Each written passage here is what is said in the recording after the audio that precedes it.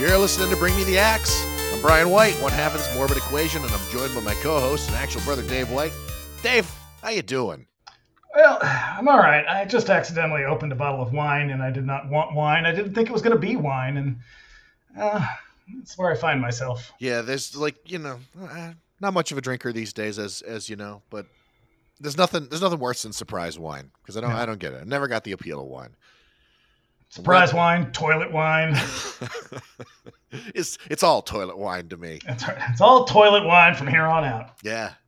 Hey, so what are we doing here on a Friday? We don't release on Fridays. It is a very special Friday. On this very special episode of Very Special Friday. Yep. I don't know. Val Kilmer has a drinking problem. Yeah, remember that movie? No. Remember that made-for-TV movie where Val Kilmer and Mare Winningham, and somebody else was in it too. And Val Kilmer was an alcoholic, a teenage alcoholic. And the only reason I remember this movie is because we watched it in health class. And I got kicked out because Val Kilmer gets drunk and accidentally hits someone with his car, and I audibly laughed when it happened. And I'm sure I was being an asshole throughout the entire class, but I just remember that movie because I got kicked out of health class in high school for laughing at what is a very serious problem, I guess. I know. I've never heard of this thing. I was going to ask if it was on one of Sam Pancake's shows because it kind of sounds like it's it's right up his alley. I think it was like a mid '80s, early '80s one. It would have to be because he really found stardom pretty quickly.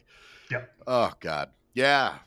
So it is Friday the 13th in October of all things, and you didn't think we're going to sleep on this. Of course, we're going to do a Friday the 13th episode. Yeah, we're going to be the only fucking horror podcast that doesn't. What kind of jerk do you think I am? I know. What the fuck? I'm not that kind of jerk. No. So we practically grew up in neighborhood video stores, and the steady diet of utter garbage that the shops provided us with continues unabated to this day. There's no one else I enjoy chopping it up with about Friday the 13th more than Dave. And just before we get into it, here's a little housekeeping. If you want to keep up with us between the episodes, you can find us on socials. We're mostly doing it on Instagram these days. And you can find us over there, Bring Me the Axe Horror Podcast, and Dave's That Queer Wolf over there. And we're having a good time. We're doing a whole 31 days horror thing, and rolling out a whole recommendations list. It's been fun. So we've also got a sweet website at bringmetheaxe.com. You can listen to all our past shows there and read the transcripts.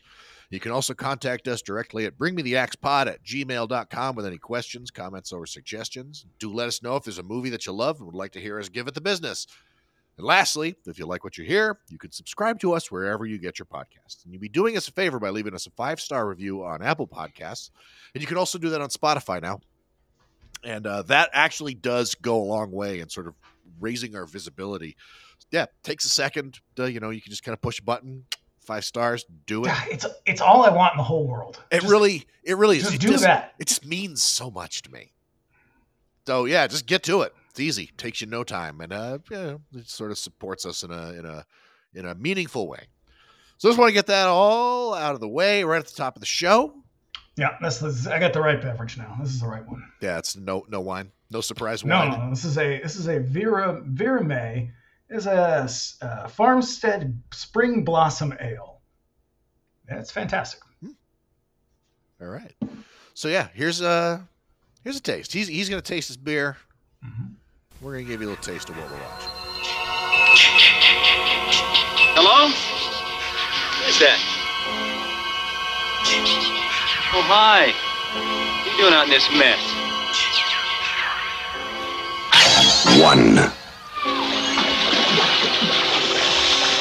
2,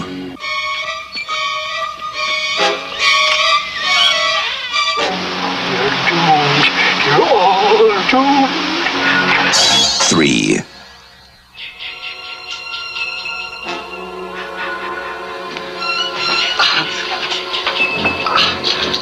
We weren't doing anything. We were just messing up. 4.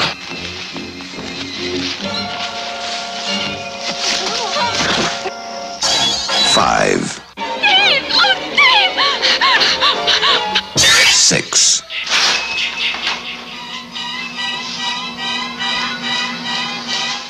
'Must be my imagination.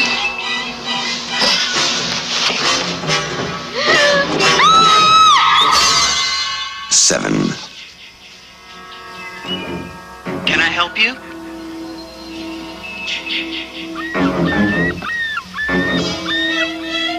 Hello? 8, 9,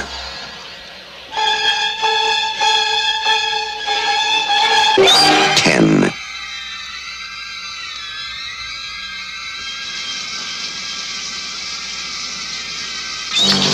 11,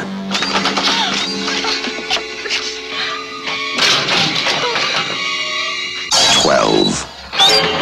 Friday, the 13th. You may only see it once, but that will be enough.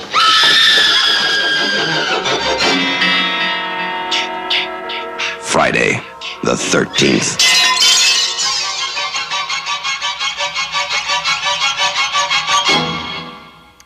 I don't know about you. That's kind of a crappy trailer. I don't think I I've was ever. gonna say that is an extremely languid trailer. I don't think I've ever seen that one before, and it's not very good. It also says it's a Warner Brothers picture. That was okay. So it was distributed here in the United States by. And I got a fun story about that. Oh yeah, by Paramount, and WB got it in Europe. So that might have been a European trailer, though it purports to be the original theatrical trailer, which it very well might be, because I don't think I've ever actually seen a trailer for the original Friday the 13th before that one. Well, now you're disappointed. I am. It just counts. One more way that Sean Cunningham has disappointed me. How many times do you think you've seen this movie? A lot. Yeah, I don't even think I could count. I've probably seen this like a good 30 or 40 times. If not more. It's not my favorite of the bunch, but it's probably it's easily the one I've seen the most, and it's the one that I go back to most often for some whatever reason. I think it's probably fun. Yes, I would definitely say that it's the first one. They're figuring it out, and there's not much to figure it out. They're just ripping everybody else off. This is definitely true. So yeah, so a warning before we get rolling. We're basically gonna talk about this movie from beginning to end. So spoilers to follow. What the fuck? You've seen this movie. It's Friday the 13th.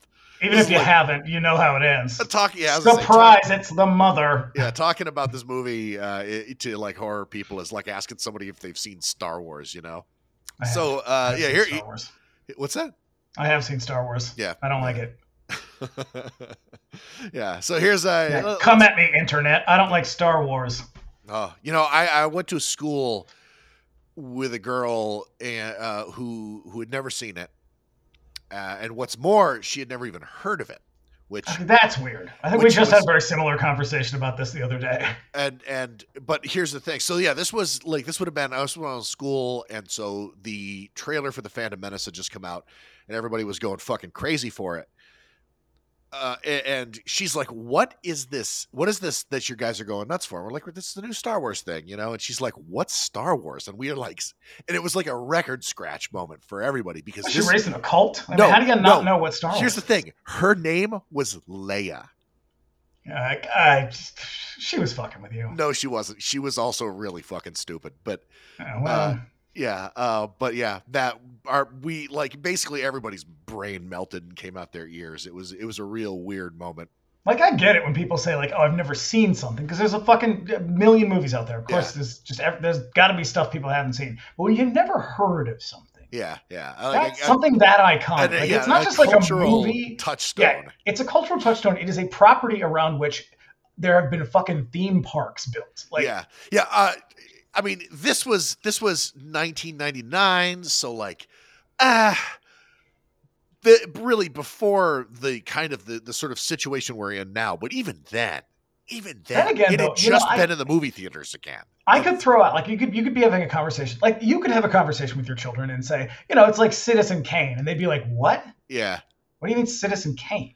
Yeah. Now, it's fair to say they are young, but even when I was their age, I knew what Citizen Kane was. Yeah. So there is a generational difference, but Star Wars is a pretty big deal. Yeah. I mean, there's no Citizen Kane land. I wish there was. It'd be really depressing and hilarious. I was going to say there's no Citizen Kane action figures, but then again, with the way that Reaction puts stuff out, there might be at this point. At Citizen Kane land, you just throw glasses around and scream at people, which actually sounds like a pretty great theme park. It's probably out there. It's probably in Japan somewhere. In a tiny bar in Japan, where all good things are. In Shinjuku. Yeah, so here we are. The year was 1980. Boy, it was a good year. So here's some other movies released that year. Maniac, which we covered in a very early episode. And you can go back and listen to it, which I recommend you do. It's a good one. Also, Dr. Butcher MD, which is also known as Zombie Holocaust. I think something like that. Yeah. Yes, Zombie Holocaust. Yes, a movie that I adore. It is something. It just got a Blu-ray. Yep, and I intend to own it because it's just that good. Also, New Year's Evil. Fuck yeah, I love that movie. Yep, and City of the Living Dead, the Fulci movie, which I love. I don't love that movie. I love that one. I like that one more than I like the Beyond. Is that the New Orleans one? Yes. No, wait, is it? No. The Beyond is in New Orleans. This is the one that takes place in Salem. And by Salem, you mean... somewhere in Georgia. And lastly, City of the Walking Dead came out that year. That movie is garbage. That is straight up garbage. That's, Jesus, that's Umberto Lenzi, right? I believe so. Yeah. Yeah, I don't care for that one. It doesn't get me. And the zombie makeup is fucking terrible. But yeah, banner year, man. We were starting to slide into the 80s proper. So cast and crew, the director is Sean S. Cunningham, whose career up to this point is real wild. So he first entered the scene. I would argue his career up to this point is better than his career after this.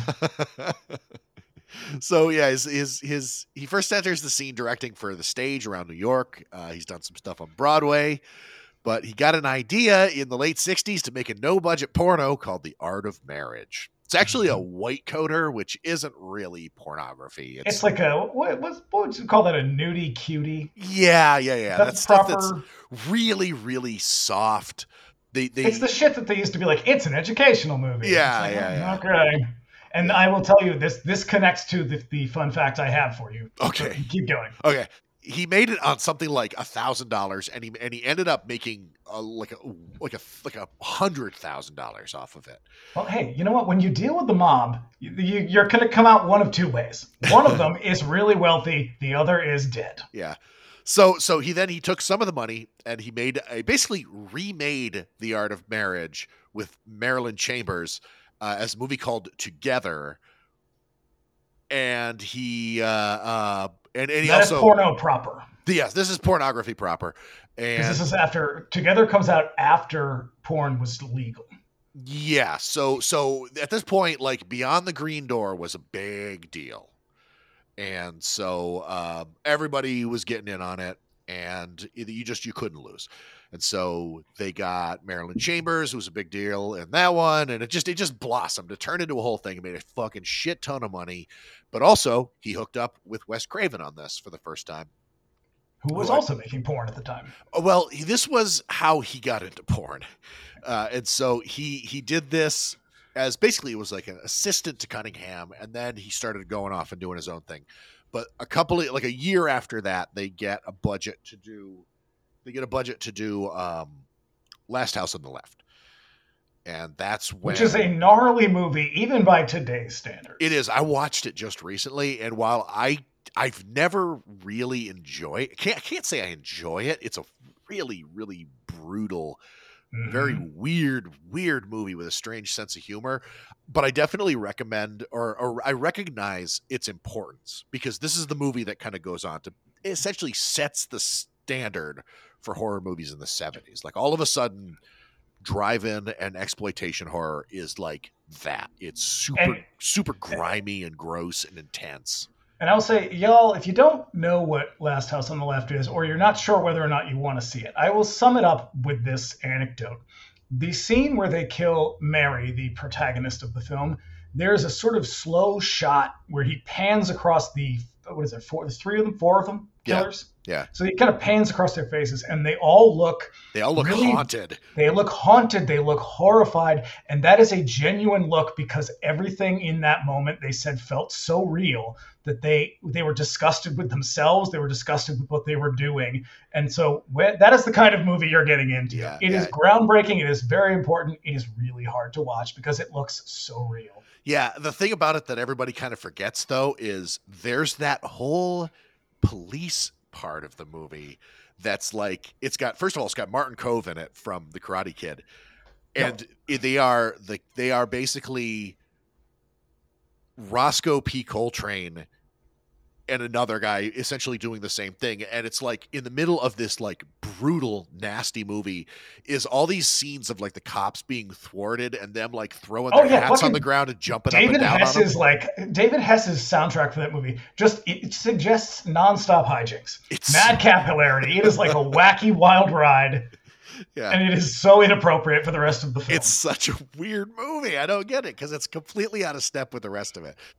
And I don't know if they're like, maybe we should shoot some funny stuff to kind of lighten things up, or I don't know.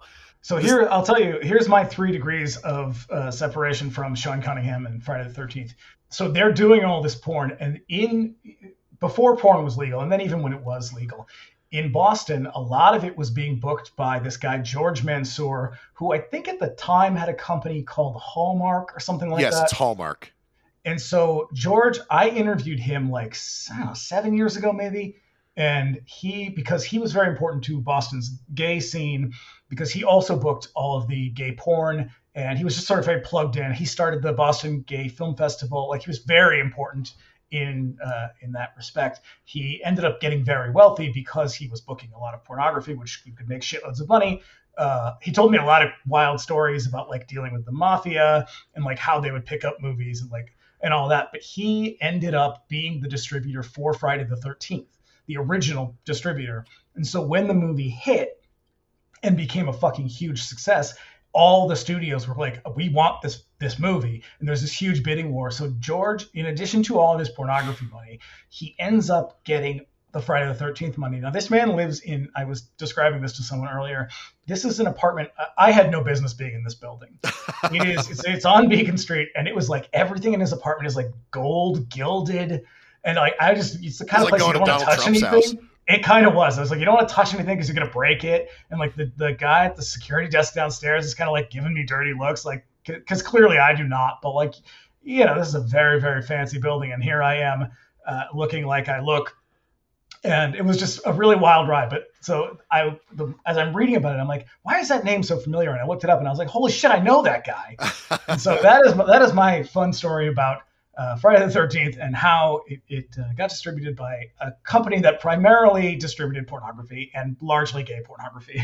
That's really funny. Also, not terribly surprising because I think that in terms of like film production on the East Coast, it was mostly centered around New York City, and it was probably just impossible in the same way that like when you cast these things or when you found your basically your production crew, everybody was involved in either theatrical productions or they were also doing soaps. Like there was also probably tremendous amounts of money moving around from mafia interests. And so like no matter where you went, you were probably never more than like 2 degrees removed from like hardcore pornography because that's how you made money. Like nobody made fucking money doing theater or doing these kind of like low budget melodramas. Like right. That's why people worked in porn. It's like you had to start somewhere. Yeah, it was just like also what we did when we did Maniac. That was Lustig's background. Mm-hmm.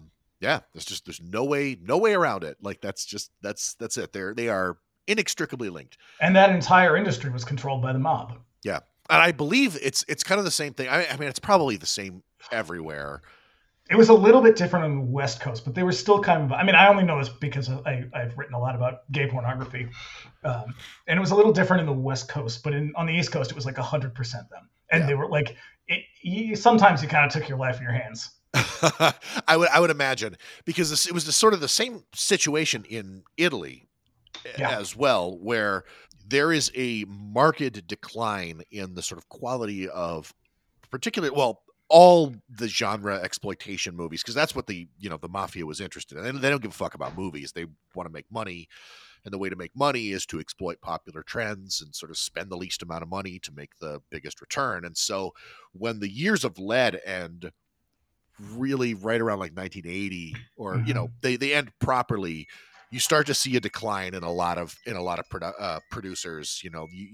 Dario Argento is starting to slip. Lucio Fulci's best days are behind him. Umberto Lenzi's not really. Oh yeah, like they were either the icons were either dead or retired, and their proteges were, let's be honest, far less talented. Yeah. But most importantly, the money just wasn't there anymore, and so man. And that's a primer on Italian film. There you go. Thank God for the mob. So getting back. My other fun fact about Sean Cunningham, the thing that I learned, he is a very tiny man. I did not notice. He is 5'5". That's a short guy. And I say that as a short person. I'm not that short, but yeah. Getting back to last House on the Left. This is a movie that really kind of in 1972 really kind of sets the pace for the rest of the 70s, and then Halloween happens.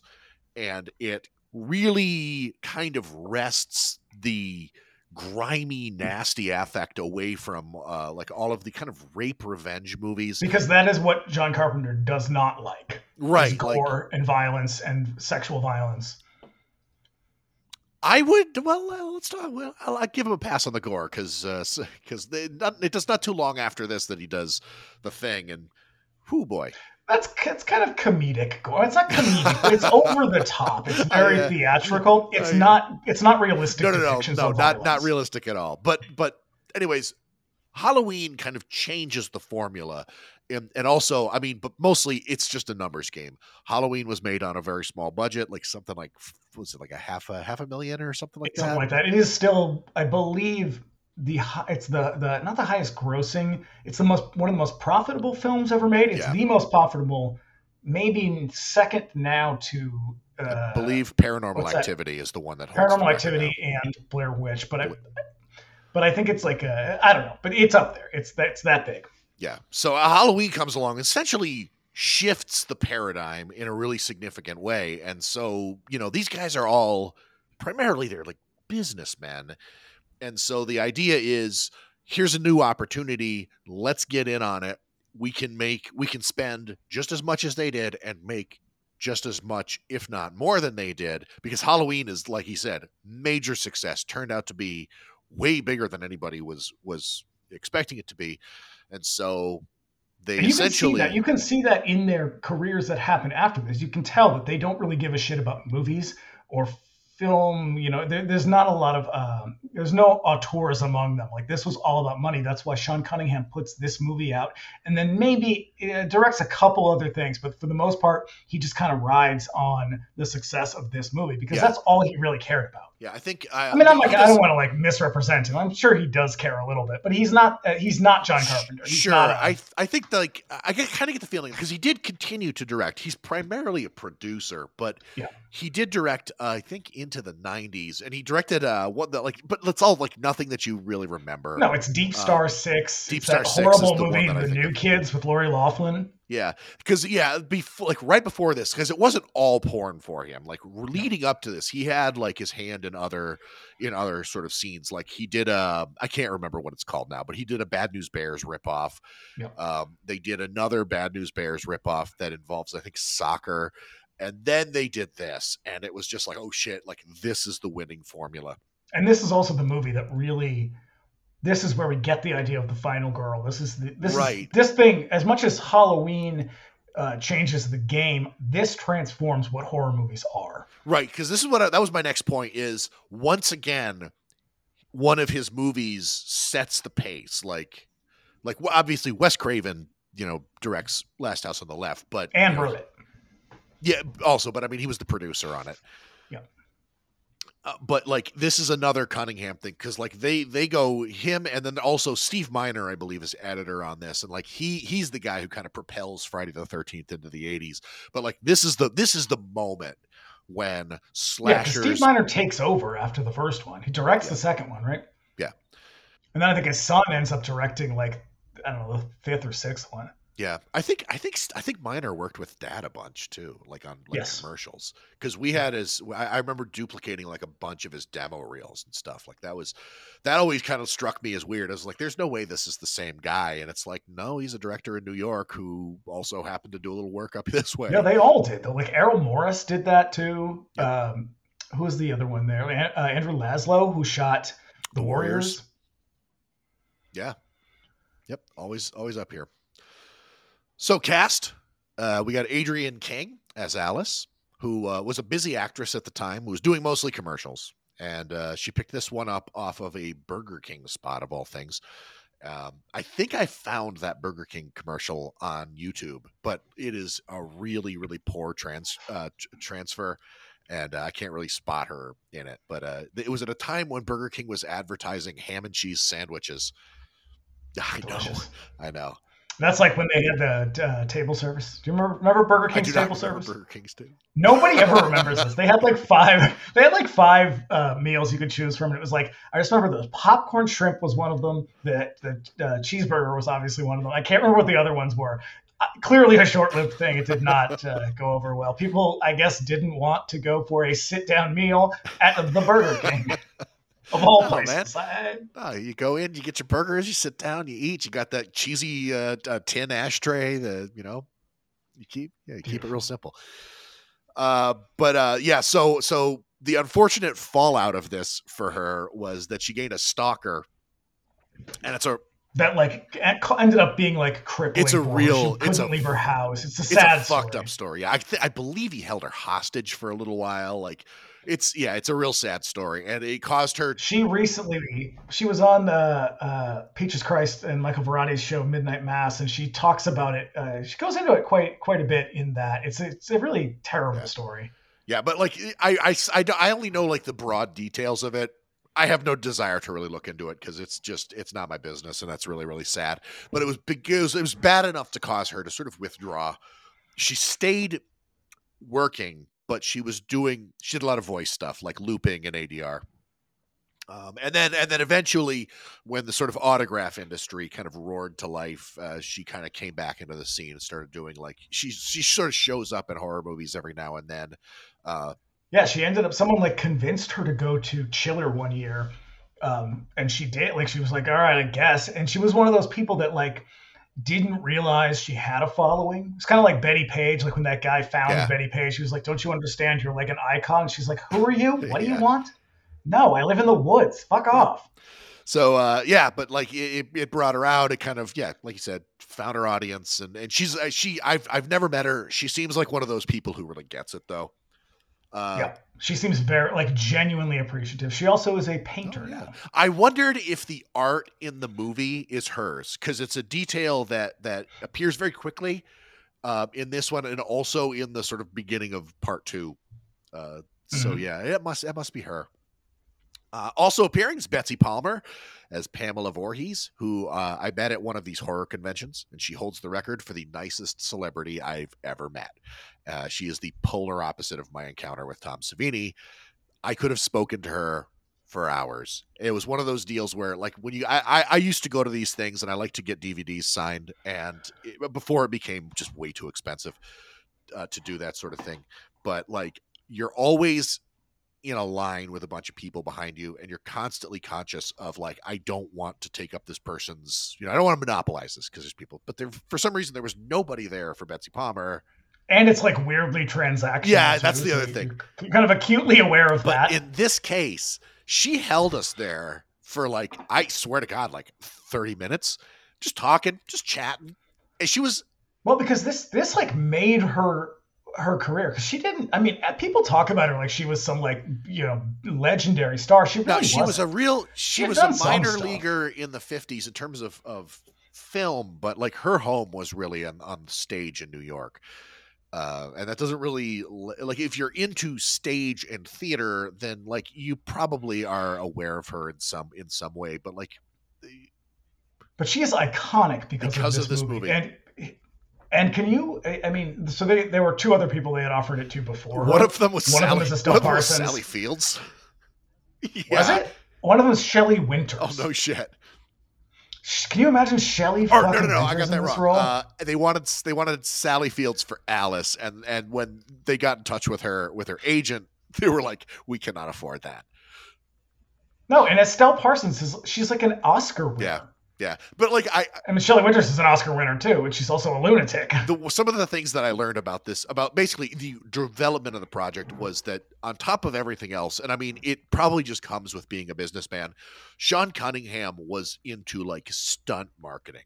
Oh yeah, this is a real fake it till you make it story. Yeah, and so I think a lot of that was like they knew they were never going to get these big names, but they put the script out there to sort of get it circulating in Hollywood. Like before they even had a finished script, he took out like a full page ad for the movie in Variety, but also, I mean, mostly for hype, but also to sort of dip a toe in it to find out if there were any other movies called Friday the 13th. And surprise, there actually is. A year before this movie came out, there was a movie called Friday the 13th, The Orphan, which there was some litigation. It sounds like they settled out of court.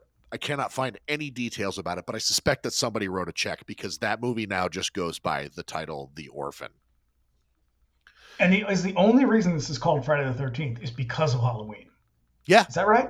Yes. Yeah. So the original title of the movie is A Long Night at Camp Blood, which is a fucking worst title. Stupid title. They called it Friday the 13th because of Halloween, but also ominous connotations. You know, it's stunt marketing. There's a lot to this movie that sort of feels like other movies. And so like that's just like a bit more of it. So Betsy took this because she needed a new car and it cost $10,000 and they were going to pay her $1,000 a day for 10 days. That was it. That's how she took the role. Which is wild because it doesn't feel like she does 10 days of work in this movie. No. I mean, at the end, she earns her money, but. Oh, yeah. Again, like what do I know about like film production? But like 10 days seems like a lot given for how much she's actually in the movie. Because most of the kill scenes are Savini. And I'll tell you what, when you watch this in 4K, you can tell. Yeah. And rounding out the cast, Kevin Bacon as Jack. Never heard of him. No. He is yet another bit player in things. No. He is a movie you've never seen called Footloose. Yeah. For a long time, it seems like he went out of his way to avoid ever having to acknowledge that he was in this movie. And not anymore, though. He has a much better. Same thing with Tremors. He has a much better sense of humor now. I was going to say, I'm told that he's a really nice guy and has a really good sense of humor about it. But like into the 90s, I would tell people, "Oh yeah, this is Kevin Bacon's in Friday the 13th," and they'd be like, "Shut the fuck up, that guy." No, you know. But yep, this was it. This was one of his first things. Because what he did, like I think he did Diner before this. Yeah, and that's it. Yep.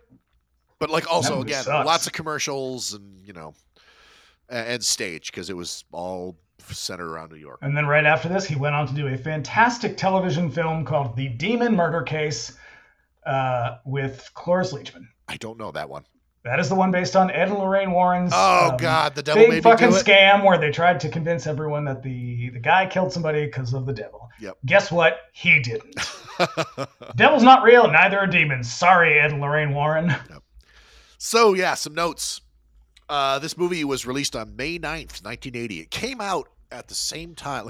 I don't know if it was the exact same time, but it was in theaters simultaneously with The Empire Strikes Back. And this movie kind of marks probably my first conscious memory of sort of interacting with horror, because Dad took me to see The Empire Strikes Back. I thought you were going to say he took you to see Friday the 13th. No, but he took me to a movie theater. I wouldn't be surprised if he did.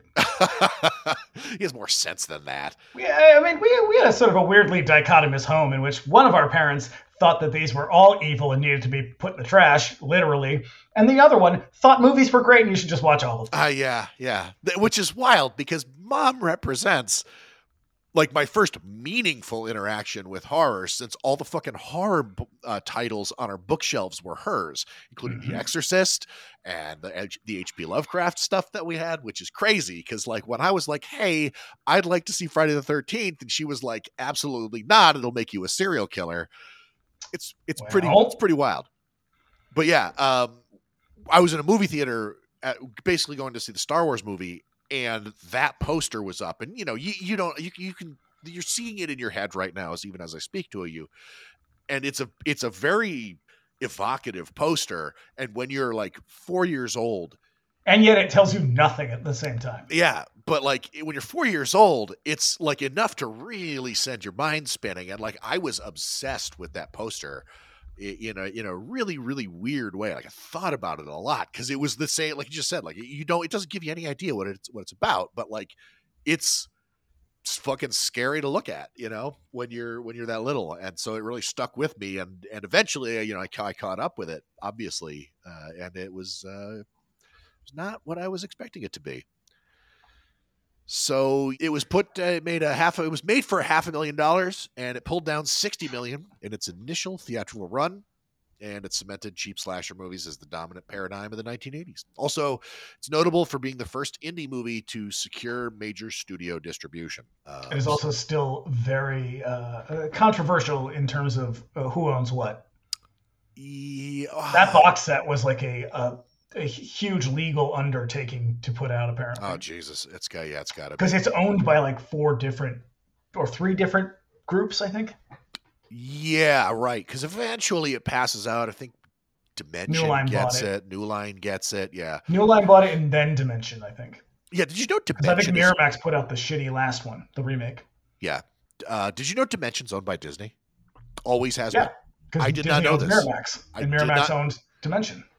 I did not know this, or rather, I never really connected the dots. But like, that's fucking Disney owns everything. Disney owns everything. But like, even back then, like that was crazy to me. That like, fucking Disney was the company responsible for some of the most important horror movies of the 1990s, which is just fucking nuts to me. So all the camp scenes were shot on location at a camp called Camp Nobi Bosco. Sounds like a native word. No, it's I'm sure. I'm sure that Bosco stands for like Boy Scouts, because like the fucking Boy Scouts think they're. Oh, it is. Yes, it is, because that's still who owns it. When they do those like big viewings at the camp, they donate like half of the money. That was how they ended up getting the deal. Like they were like, they were allowed to show the movie at Crystal Lake Camp, whatever the fuck it's called, because they were willing to donate like half of the money to the Boy Scouts. Which, if you're going to give money to a group, I don't know if that's the group to be giving it to. Not them. No, but like, because like the fucking Boy Scouts think they're maybe a less handsy group. just say. But they're real cute, like with names and shit like that. Like fucking the Weebelows stands for like We'll Be Loyal Scouts or some shit. So like they're always I know. Anyways, it's located in Hardwick, New Jersey, which looks like it might be a couple hours northwest of Manhattan. It's right on the border of Pennsylvania. You can go there. Also, if anyone wants to know why there are so many movies that take place at summer camps, it's not just because of they're aping this movie. It's because it is a single location that you can stay at while you're filming, and it has the infrastructure for food, for accommodations, for pretty much everything. And if you do it off season, it's really fucking cheap. That's why there are so many goddamn camp horror movies. I was talking to some people about this the other day, because I don't remember which. Oh, I think we were talking about Sleepaway Camp, and it was the fact that all of these movies are shot while these camps are off season, and so everything is supposed to look like it's in the summer, but except whenever it's October. It's always shot in like October or November, and it's really, really fucking cold then. Like even on the West Coast, it gets pretty cold at night, in the winter months. So like, which was it? It was like Mad Men, or it was Sleepaway Camp. It's one of them where they talk about how someone was literally going around gluing leaves onto trees. Oh yeah, that was Sleepaway Camp. No, that was Mad Men. I think Sleepaway Camp is the one where they painted them. Yeah. Also, like, I mean, whenever you watch these, particularly some of the Friday the 13th sequels, like you can see people's breath, you can see them freezing to death as they shoot these scenes in the camp. It's crazy. This is one of those movies that does not benefit from 4K or from any kind of restoration like that. Yeah. Yeah. But so like you said, this place actually continues to operate as a Boy Scout camp. And I couldn't imagine going to that place when this movie was all the rage. Because like it must have been fucking awesome. But you can get tours of the location if you're into that sort of thing. I happen to be that kind of a dork, but I've looked up prices for those tours, and I'll tell you what, no thanks. It's a little expensive. So special effects are all by Tom Savini, who got this based entirely on his work on Dawn of the Dead. Dawn of the Dead, yeah. So Cunningham's big drive for this movie was to make Halloween, but where Halloween is a violent movie, but it's mostly bloodless. He wanted to up the ante, obviously. This was supposed to be... he was like, what if we make our version of Halloween, except we don't give a shit about the story, the dialogue, or the characters. I'm gonna give this movie a pass on the characters, because at a certain point while I was watching it, I'm like, you know what? I do kind of like all of these people. Even now, I fucking hate them. All of them. I think they're not bad. They're not bad. Actually, no. I think Adrienne King. I think she's good. I think she's lovely. All the fucking tertiary characters are the ones that I love. I think, like Tierney. Don't worry. We'll get there. Yeah. We'll get to them. But anyways, like the reason for this is because all of the stuff that had been produced up to this point, for the most part, in terms of horror movies, specifically these little indie ones, is you're kind of confined to making, because also special effects makeup was not really a thing that could be done on the cheap. And so a lot of the special effects are retractable knives and the fucking, hidden blood packs with the, the bleeding knife gag and stuff like that. So they would imply the violence and then show you the aftermath. And what they wanted to do with this one was show it happening as it happened. And so Savini was the only guy in the game. Yeah, there's a reason why he is an icon. He is really fucking good. He's the first guy who did it. And I think he eventually gets outshined by his proteges. But up until, the Greg Nicotero comes into the picture, like he was really the only game in town. And Greg Nicotero doesn't come on until what? Day of the Dead? Day of the Dead. 85, 86? Yeah. So, nobody else was doing it. And so and that's the thing is this script has a lot of really sort of exciting stunt kills in it. And then, let's see, lastly, can't go anywhere without mentioning the music. The film's music is a central piece of why this all works. It's by a composer named Harry Manfredini, and it is awesome. Interestingly, it's not a coincidence that so many of these people worked in soap operas. I think they all kind of knew each other. Like Victor Miller wrote for soap operas. He was, and he lavished the opportunity to write a movie where he gets to kill everybody. And you can tell there are points in this movie where you can feel the soap opera. Yeah, like in the music, in the dialogue, in the direction, you can really feel it. Yeah. And I think it's awesome, but. Yeah, and he's like a lot of the guys who were operating like Fast and Cheap at this time. And they lifted all of their themes from like other stuff. And it's always the same it's always the same one. It's always Psycho. Oh, yeah. No, and fucking Bernard Herrmann is just like slathered all over this. Yeah. But also. The 90% of Harry Manfredini's score, I would say, spends its time, as Strongbad would say, way up high on the tiny strings. It is staccato notes. Pretty much all the way to the end. The string sweeps, the stabby shit, but also there's a lot of John Williams as Jaws in this one. And all John Williams was ever really doing was ripping off Bernard Herrmann too. So. Yep, but still does. Regardless of those origins, no suite of musical themes communicates running through the forest in terror quite like this one. And the obvious lasting leitmotif in this is the iconic Kiki Mama Ma thing that they do, which is pulled from a line later. Yeah, so it's ke as in kill, not cha, not a ch sound. Get that through your fucking skulls. Ooh, yikes. I know, it drives me goddamn crazy that people are still because it is killer, mommy. Killer and ma as in mommy. God damn it. Yeah, well. Yeah, what are you gonna do? So the film. This is what happens when you piss off a dork, I guess. Yeah, I know. They freak out on their podcast. Yep, that's what I do. It's my fucking podcast. I'll freak out. That's a grim line. Yeah. So the film opens on Camp Crystal Lake in 1958, where campers. Jesus, 45 minutes later, we're finally talking about the fucking movie. Yep. Yep. We are concise, if anything. So campers and counselors sing happily around a fire, while in first-person perspective, we get a tour of the camp by night set to the tents. This is a real Christian camp moment. It really is. They're singing like, what's that fucking song, Michael? Hang down your head, Tom Dooley. Yep. And then there's like a couple other Christian hymns they toss in there. Yeah, it's a lot of real happy white kids.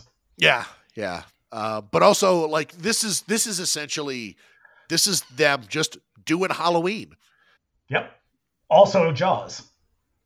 That moment around the fucking fire by the camp. Oh my God, you're right. That's Jaws. Yep. 100%. It starts right off there. But like, yeah, it's all real wholesome until Barry and Claudette sneak off to fuck. Yeah, and they, a pair of counselors break off to a cabin somewhere where they are going to do it.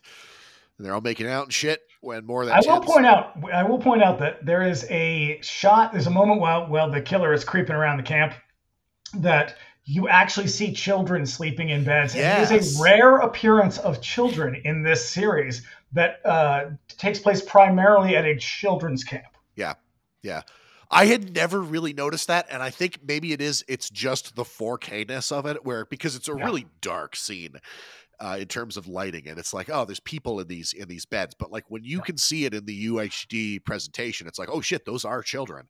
Because you don't actually get kids in this series until the 7th one. Yep. And so, yeah, we get more that POV stuff. And so what Manfredini said when they were making this is that he does this on purpose throughout the entire movie. There is only music present when the killer is doing their thing, right? Because there are scenes early, like when Brenda is at the archery range and Ned does the thing with the arrow. Like it's set up to kind of give you the impression that she's going to be killed by the killer, but there's no music in this scene. It's only when the killer is doing their thing. And so, the killer interrupts these two, stabs the boy, chases the girl around before we get. Meanwhile, but before that happens, they're like making out and rolling around and giggling, and I believe he says it's not made of stone. No, I think we all know what he's talking about, but I don't know what preceded that. Yeah. Maybe it was an improvised line. Yep. And so, they do the whole thing. They do they do that slow-mo zoom thing. That's really, I don't know what it is. It seems like it's unique to this series because like Friday the 13th does it a bunch. Also, the trailer for Sleepaway Camp does it like a bunch as well. Like I bet they were stealing all their shit from Friday the 13th, anyways. But like, this is the beginning of Halloween. Mm-hmm. POV from the killer. We got some sexy times, and then, but like in Halloween, obviously we go down to the street level and they pull the mask off and it's a little boy. In this one, they're saving the killer reveal for the end. And like, I'll dance around it on this just for the hell of it. But everybody I already blew it at the beginning. Yeah, everybody knows who the fucking killer is anyways. There's no mystery left in this one. It's impossible to talk about this movie without saying who the killer is. Yeah. But like the kind of like, I mean, there wasn't that many like body count movies like this at the time. And the killer is always a dude. And so, like, the fact that they kind of, like, pull that rug out from under you at the end and really kind of subvert your expectations was interesting for the time, and it still kind of remains that way. It's still a fun reveal. I love it because the way that we'll get there, but when she shows up, she's a lot of fun. Like you for a moment, you're like, oh shit! Thankfully, here comes help. But this movie makes a lot of use of it's you. Yeah. Actually, they don't overdo it quite as much as they do. I could have used more. In Sleepaway Camp, they do it like every 5 minutes. But so this is them just gleefully stealing from Halloween. So now we cut to the present day, and it's a rural backwater township. What is a fucking township, anyways? I believe it is something, an unincorporated area within a town or something like that. Okay, so like bigger than a village, smaller than a town. I believe so. Yeah. Everything's a township in New Jersey. And Annie is backpacking her way to Camp Crystal Lake. She pops. Was she the one who got cast because she looked like a camp counselor? Maybe. One of them got wasn't even hadn't even auditioned yet, and they were like, "Nope, you've got the look. You're in." If it's anybody, it's definitely her. Because she looks 100% like a fucking camp counselor. Yeah. Yep. She pops into a diner and drops the name Camp Crystal Lake, which makes the whole place freeze. I love this moment because the woman behind the counter turns down the radio. Yeah. I tell you what, if she had a record player, she would have just dragged the needle right across the record. Real slow, like. Yeah. Sure. But this is the thing. It makes me wonder because I was thinking about this as I've always just kind of taken it for granted that Crystal Lake has this reputation, but I never really thought about it. To the best of our knowledge, there is one murder. Well, no, see, here's what I'm saying is I don't understand why, because they say later on why they're in the car or whatever. Yeah. He's like, well, there was the boy that drowned, and then there were those 2 murders, and then the water was. I'm like, this shit all just sounds like kind of par for the course. Yeah, like there was much fires and the water was bad, and it's like that's a death curse. I mean, this does not equate to death curse for me. No, this feels like they've been working on the apartment above mine. I swear to God, I've endured all of those things. Yeah, like this is because everybody is like, why are you going there? It's like, first of all, those murders happened like 30 years ago. And like, I don't understand it. It's such a weird thing. Like if they backed it up and been like, well, like, somebody gets killed every year. And then eventually they just stop trying to open that camp. That would be. These are real slack-jawed yokels, though. They really are. These are the slackiest jawed yokels. Yep. One of those is Erwin Keyes in a real early role. And, which one? The busboy. I didn't even notice him. Yep. Real young. I guess the year before he played. He was a cop in the Warriors. So yeah, eventually he shows up in basically everything Rob Zombie was doing. Look, Rob Zombie's running out of people he can put in movies. We're going to get there with Rob Zombie. No, so Andy catches a ride out to Crystal Lake with a truck driver named Enos. I would not. If I was a young lady, I would not be getting in a car with Enos. He looks like he is a man who takes liberties. You know what? If this movie... And he does when he helps her into the car. Just puts fucking both hands on her ass, pushes her up into the thing. It's like, I don't know if is that in the script or is this just like 70s guy behavior? A little of both, probably. But the thing is if this movie were made today, he would have had his hands all over. It would have been it would have been grotesque in the extreme. Yeah, he doesn't leer at her. Yeah, like in this one, it's just he's a little handsy, and then he kind of gives her the side eye. But like but before they get into the truck, though, you get a warning. Oh, that's right. You get a dire warning from your harbinger. Yeah. So yeah, before they're accosted by Crazy Ralph, who informs her that she's going to die because it has a death curse.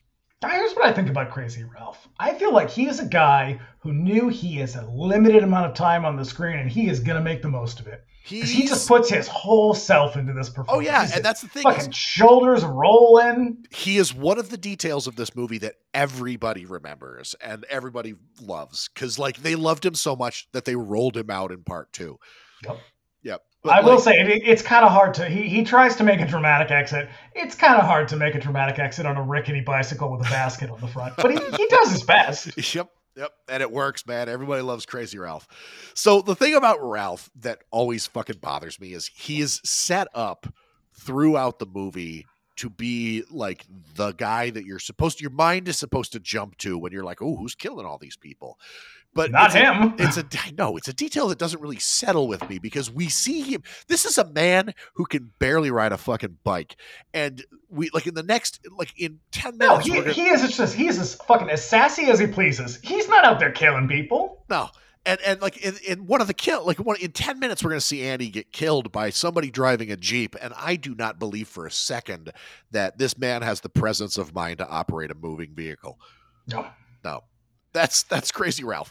So as they're driving, like Enos lays out all the bad shit that's happened that we just kind of went through, and I'm still not. These two have weird chemistry though. Like the way that they are playing it is like they kind of have this like Edith and Archie Bunker is what I'm getting. Like they're just kind of sassing each other back and forth. He's like, "You kids," and she's like, "You people." I'm not afraid of ghosts, at least. It's like you just met him 5 minutes ago. Why are you sassing him?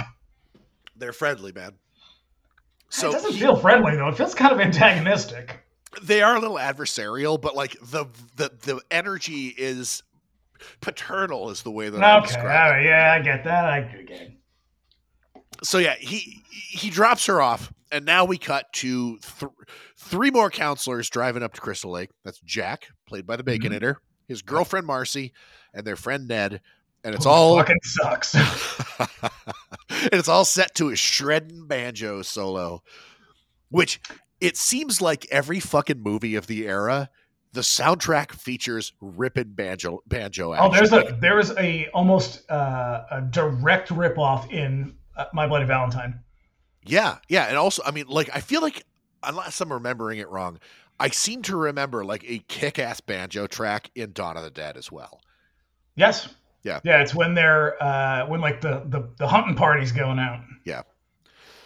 So yeah, and I always wonder, do you think they asked Goblin to do that? And they were like, I'm sorry, what is a banjo? It's like a mandolin. No, that's bigger and dumber. Yeah, it's got to be like library shit. But like whenever you get these soundtracks, they always come with the fucking library tracks. It drives me crazy. But it also, if you go back to Last House on the Left, it's got that real whack, like yada da da da yada da da. Yeah. Like this real kind of Tin Pan Alley weird country bullshit. Yep. Yeah. Well, that seems like that was David Hess's deal. Oh, it was. Yeah. So yeah, we're now we eventually get to Camp Crystal Lake, and the first thing we see is shirtless creep Steve Christy. Now I'm gonna be a little bit crude for a moment, everybody. Steve Christy wins the queerest person in this movie. No, let me tell you. You know what it is? It's the kerchief. Okay. Yeah. Well. All right.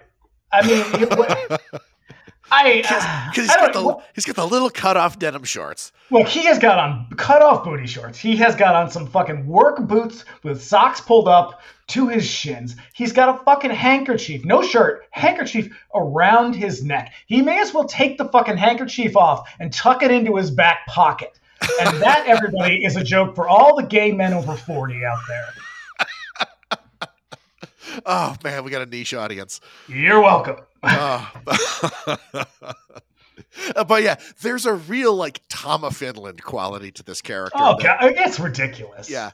And we're supposed to believe that this is Alice's, I'm guessing, ex-boyfriend. It's okay. So that's a question that I have is because he's a real fucking creep. He's a super she seems creep. Not interested. That's the thing is I cannot tell if they have any relationship whatsoever, or because the way that she is set up is she's leaving.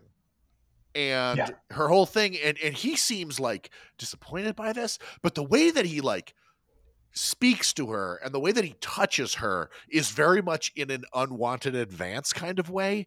Oh, like, but it implies familiarity. I guess my whole thing, the way that I interpret this is she's leaving because she cannot stand to be her neither's guy who's always touching her hair and like stroking her face and shit. Yeah, I mean, I have a note that says, "Ew, Steve, fuck off, you're a creep." Yeah. I don't know. No, he has this air of menace about him all the way up to his death scene, and he's a really severe dude for reasons never really made fully clear. But yeah, he does have a bizarre intensity that's kind of off-putting, and it never feels appropriate for the scene ever. No, because everybody else is having fun. Like he's in the diner later with the greatest character in the entire movie, and he still comes off like a fucking serial killer. Is he supposed to be the red herring? Well, no, because like right after that, he gets fucking murdered. Yeah, but then again, because he does disappear. Maybe we're getting ahead of ourselves. I know, because they do the same thing in fucking Madman when is his name Max, the kind of head counselor, when he kind of vanishes and there's a whole period the one who waxes philosophical nonstop. Yeah, and there's a whole period where you're supposed to be like, oh shit, is he the killer? So maybe because like there are a bunch of just. I mean, I feel like Steve is a killer, but he's not the killer. Yeah, there's bodies already on Crystal Lake. Mm-hmm. Yeah. But yeah, like, and so there's a lot of, this is them essentially setting up all the characters. There's Brenda, who goes and sets up the archery range, and Ned surprises her by almost shooting her with an arrow. Jesus fucking Christ, Ned. You can't be shooting arrows at people. I would like to think that this was some kind of elaborate special effect that kept the actress safe during the shot. No. But I bet that on a budget of $500,000, the effect consisted of her standing perilously close to where the arrow was supposed to hit, and Tom Savini shooting an arrow from off camera, because that's And what let's be fucking honest, Tom did this. Savini probably does not know how to fire an arrow. I don't know. He did all the gun shit in Maniac, I mean, if anybody wants to find out, there is an exhaustive history of these movies called, what is it, Camp Crystal Lake Memories? Camp Crystal Lake Memories. And you can get it in book form. You can watch the documentary. It is extremely long. It is kind of interesting sometimes. It also drags on for fucking ever. And you will be disappointed by everybody. It covers all of the movies. But yeah. So yeah, this is our first red herring. Yeah, and Ned is apparently he is the prototype kind of jokester in horror movies, like that practical joker. Like that wasn't really a thing until this. Yeah. So he's the guy that kind of Jamie Kennedy eventually comes to embody in Scream. I mean, they're tedious, they're awful. You can't wait for them to die. I know people like Jamie Kennedy in Scream. I do not. Not me either. Because he is a thing of the past that needs to stay in the past. Yeah. So now we cut back to Annie, who's still hoofing it, and she catches a ride with a Jeep, and then the Jeep flies, and whoever's driving this thing is flooring it down these country roads. The Jeep flies. I find this conversation sad and weird. It is weird because it is entirely one-sided, and Annie seems very, very friendly and like in a mood to just chat it up with a person who, for the what we can tell, is not talking back. Yeah, listen, this is my fear about hitchhiking. It's not the getting murdered part. It's the awkward small talk part. Honestly, I would rather be murdered than have to make small talk with someone. I don't even answer my door if someone knocks on it. The fucking building could be on fire, and I'd be like, "Go away, no one's home." No. The worst thing in the world is a chatty barber. Nothing worse than like I'm stuck in this chair and you want to know what I do for work. But Annie is going for it, and she is. I think that she says, I guess I always wanted to work with children, and I don't want to minimize the importance of camp counselors in the lives of children, but is she not just going to serve food to them? She's not teaching remedial English. She's class. a cook. You know what? This is her dream. How dare you? Yeah, she does. She says, when you've had a dream as long as I have, and I thought, your dream has always been to serve food at a summer camp? Again, I don't want to judge anybody, but I mean, aim higher, Annie. Well, you're not going to have a chance to aim higher, but if you did, you should have. No, because this is the thing is the Jeep speeds up. It flies past the road to Crystal Lake. Yep. And then this is when the tense killer music kind of comes up. And man, when you say tense killer music, I think what you mean is soap opera music, because this is a real dun dun dun kind of moment.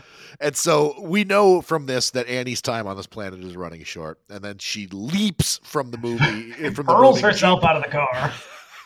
Which is the right thing to do, because this lady ain't stopping for nobody. Now, listen, everybody, if you want to know what you're supposed to do in these situations, you are supposed to throw yourself out the car. But just like anything, if you have to fall a great distance or from a moving vehicle, you have to land on the softest part of your body. And Annie doesn't do that. Nope, she goes right for her feet, hurts her ankle, and lurches into the forest while she's being chased by the killer in POV. She's eventually found and her throat is cut. Now, what I will say is, so this movie suffers a lot sometimes in 4K because you can see it's all of these scenes, it's Tom Savini's hands. It's always Tom Savini doing the killing. Well, again, this is like in Sleepaway Camp where they're like, well, we can't do Angela's hands, so we're going to use Ricky's hands instead. But they do a decent job in this moment, because he's kind of right up on her. Yeah. But the camera moves in certain ways so as to obscure that it is him. Like you can tell it's a larger person, but you don't get man from it. Right. To its credit, this is a fly-by-night production, but they really do use like movie magic to like obscure who the killer is. Yeah, this movie is shot very well. Like if you've never like assume you've never seen this movie before, you didn't know who the killer is at the end. That's probably like legitimately surprising.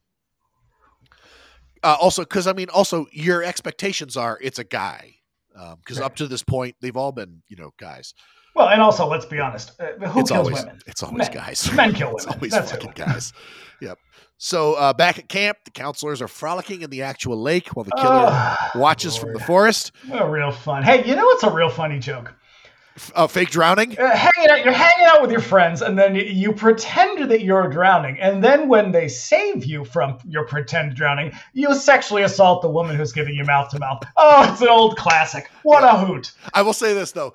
As he starts up the ruse, they do the shot of all the camp counselors on the shore, and Kevin Bacon is standing up in it. And all you see is his fucking hog in the shot. Like, oh yeah, no. Kevin Bacon is wearing the Speedo to end all Speedos. Yep. So, I feel like they didn't have a costume budget so much, but I feel like if they did, he would have been like, yeah, but do you have anything smaller? Yeah, the water really fills it out. I really need these to be tight. Yeah. Because this is, if you're ladies, men, if you're interested in Kevin Bacon, this is your movie. Yep. Because you're not just you're going to get some Kevin Bacon ass a little bit later. Yep. So now we cut to Alice's bunk, and there's a snake in there. And in runs Bill with Chekhov's machete.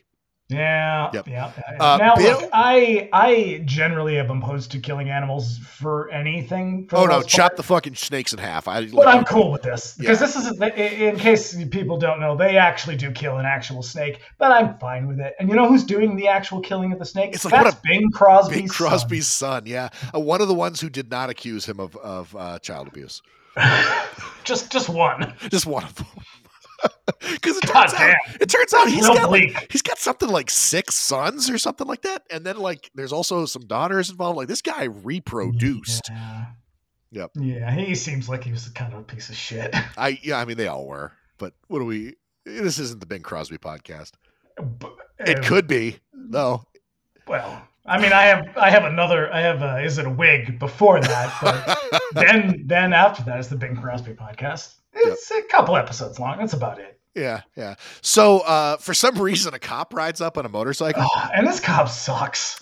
But you know what? So does Ned. Ned is doing some just racist shit. Yeah, he's coming out real hot being racist with a big headdress on. Yeah, like a big war bonnet. War bonnet. And there's no setup. Hey, just in case anyone's interested, there are no tribes that on the East Coast that would have worn that. So there's no reason that should have been there other than racism. Oh yeah. I mean, I'm sure that that there is like some Boy Scout shit that was just laying around that he's like, oh, I got an idea for this thing.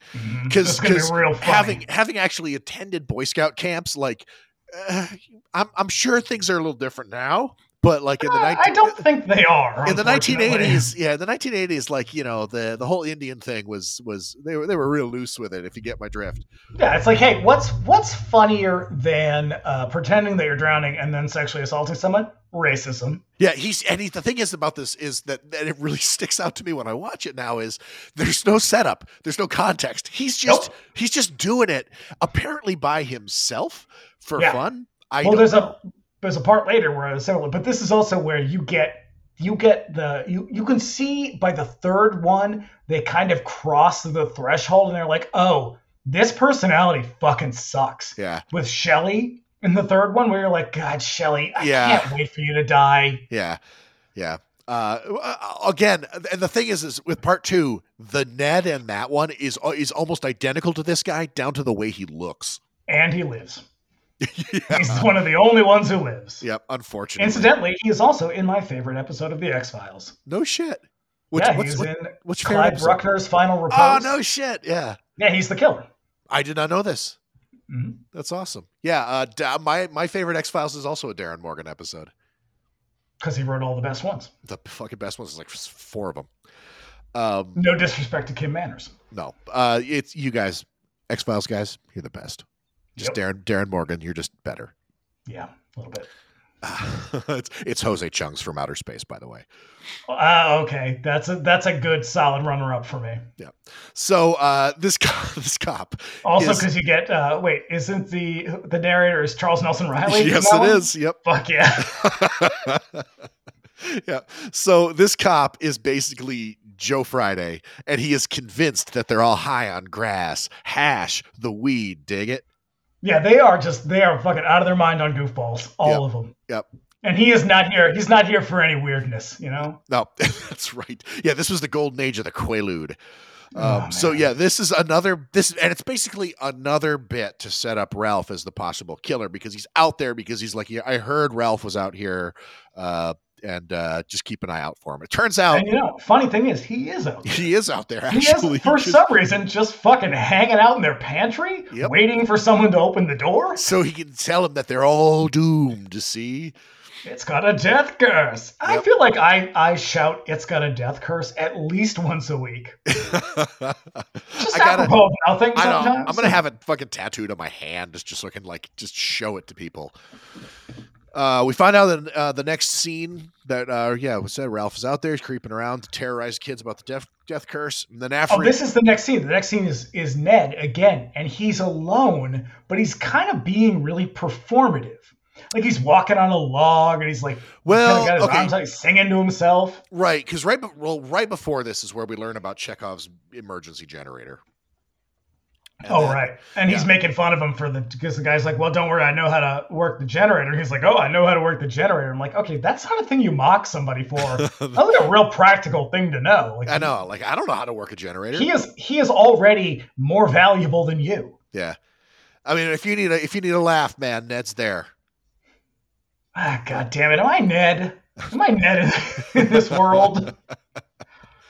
I assure you. Well, what do you bring to the world? Well, I write podcasts and I make jokes about things that most people don't understand. Yep. No, you're not Ned. I assure you this.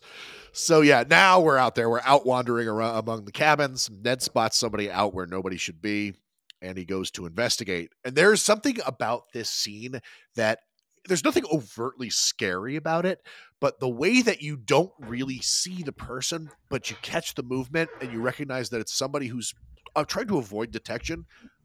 There's a little creep. There's a little creep in there. And they will do that again a couple times, and every single time it is really effective. I think it is really, really great. It's probably one of the best things about this movie, because this is a movie that is so unsubtle in every way, and yet every now and then there's a moment where you're like, oh, okay. Yeah.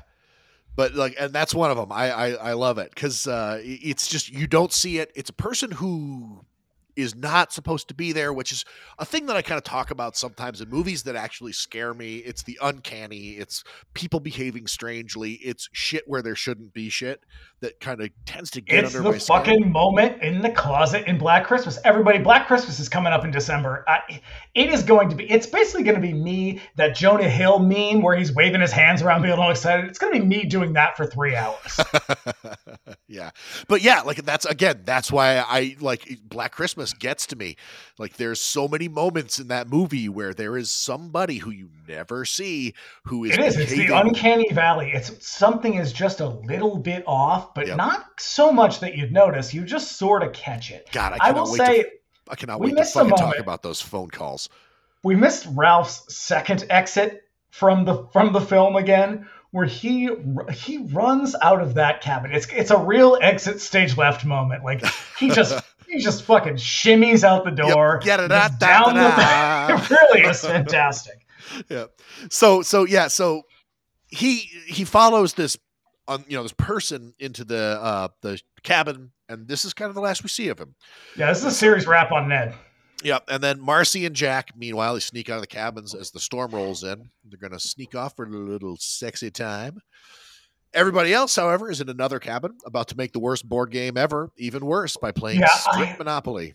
Man, listen, Monopoly takes days to play. I remember when we lived, the first house we lived in Northampton, we would play Monopoly, and that shit would go on for hours. And as a kid, I loved it, and it was probably just because we're all hanging out in the basement, playing this game that goes on forever. If you were to be like, "Hey, do you want to play Monopoly?" I'd be like, "Get the fuck away from me!" I know. No. I know. We had no Ticket to Ride these days. These were pre-Ticket to Ride. I have to take an edible to watch TV at night. I can't sit around and play Monopoly with you. Yep. And also, Strip Monopoly, that sounds even worse.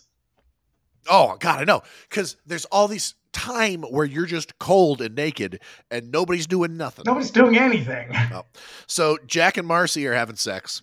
And then the camera. Though I will say at one point, one of them goes, "Why don't you see if Marcy left any of that grass?" And I thought, she says, I love the term grass. I know. Wait, what did she says? I won't pass go without a glow. I love a good euphemism, and grass I think might be one of my grass favorites. is one of my favorites. Yeah, it's one that I wish would come back. But people are too fucking up in arms about cannabis these days. Yeah. No. Anyways, yeah, the camera pans up and we learn of Ned's horrific demise as thrown. Now listen, I gotta be honest. Maybe it's the 4K of it all, but if I walked into a room and stepped up to a bunk, because they are on a bunk bed. Jack and Marcy. Is that his name? Jack and Marcy. So they're on a bunk bed. They're in the lower bunk. If you walked up, you would notice a dead body on the upper bunk. It is right at eye level. It's not. It's not as though he was concealed or anything. As we see him, he's just laying there. So yeah. I mean, I know. That part of his notwithstanding, like, there it is. We gotta kind of roll with it. Yeah, there's a lot of suspension of disbelief in this movie. Yep. From here on out. Yep. Everybody's now fully partying down. A lot of beer going around. They're smoking. Yeah, this is very 80s partying. Yep, smoking grass. Yeah, this is very it's like Chopping Mall party. It's just like this is what you think a party is? I mean, I guess it kind of is what a party is, but I mean, there's not much else to do at this summer camp, so they're making do. So now out in Jack and Marcy's cabin, Marcy's off using the restroom. Jack is alone. Oh wait! Before she leaves to go to the bathroom. She turns this. So this is post-coital. Yep. And she turns to him and says, "You're so fine." I know. She also says, so they're kind of like big spoon, little spoon in this scene, and she says, "You're laying on my bladder," and I'm like, "No, he's not. He's fucking behind you." Oh, she might be very confused. Yeah. She's just reading the lines. I'll give her a break. But yeah, she goes off to use the bathroom. Jack's alone. Blood drips on him from above, but before he can even do anything about it, an arm. Now I'm going to stop you right here because I'm going to say this is a controversial moment. There is a scene in Bay of Blood that is very, very similar to this, and I find it hard to believe that either Victor Miller or Sean Cunningham saw Bay of Blood. Okay, no, you're actually ahead of yourself. The Bay of Blood scene is where they get staked together. That happens in part 2. Really? Yeah. I thought the arrow thing is in Bay of Blood. No, it's that kill scene was taken directly from Bay of Blood, but it's in Friday 2. Well, Bay of Blood's a hell of a movie. It is a hell of a movie. So he gets, so the arm reaches around, pulls him down, and he gets an arrow like rammed through his neck from below. It's for my money, it's the best kill scene in the movie. Yeah, it's so good. It is the most iconic kill scene in the movie. Yeah. It is, I will say it is probably top 5 kills in the whole series. It is not the number 1. We all know what the number 1 is. I'm interested. What's your number 1? It's the sleeping bag. It's the sleeping bag. All right. Because you surprised me sometimes, and I would say close second is Demon in the outhouse, but it's the sleeping bag. Yeah. So, now Marcy is out in the bathroom. The killer comes in behind her. She thinks she hears somebody moving around, but she dismisses it. And I do believe that this is probably the first occurrence of the,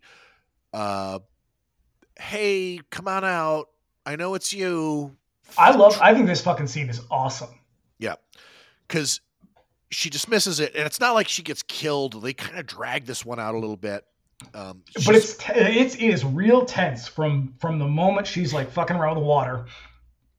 And she does that kind of like, she does what I think is a great Hepburn impression. It is. It's Katharine Hepburn from The Rainmaker. Yeah. And then, but there's just a lot of like weird, they really drag it out. And I think it is effectively tense in a movie that is not always, well, I've already said it is unsubtle in every way.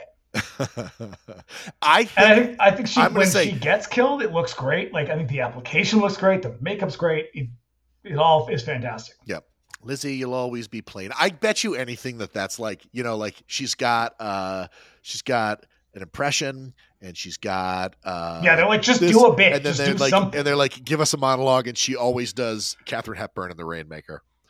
So again, she hears somebody moving around and she goes back to check in the showers and is rewarded for her curiosity with an axe to the face.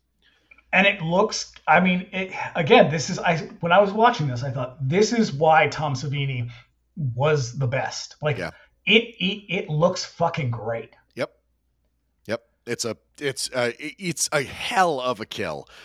And nowadays it's kind of hard to know which one I'm watching, because I always sort of assume that I'm just watching the unrated version. But for a long, long time, the only version of this movie that you ever got was the R-rated version. Right. And I don't remember which parts were trimmed. I guarantee it was just like seconds here and there. In the first one, it's the second one that was super heavily edited. So I have the box set, and they both have the unrated, but this one I think they just cut little pieces here and there. It's part 2 that has like big chunks taken out. Yeah.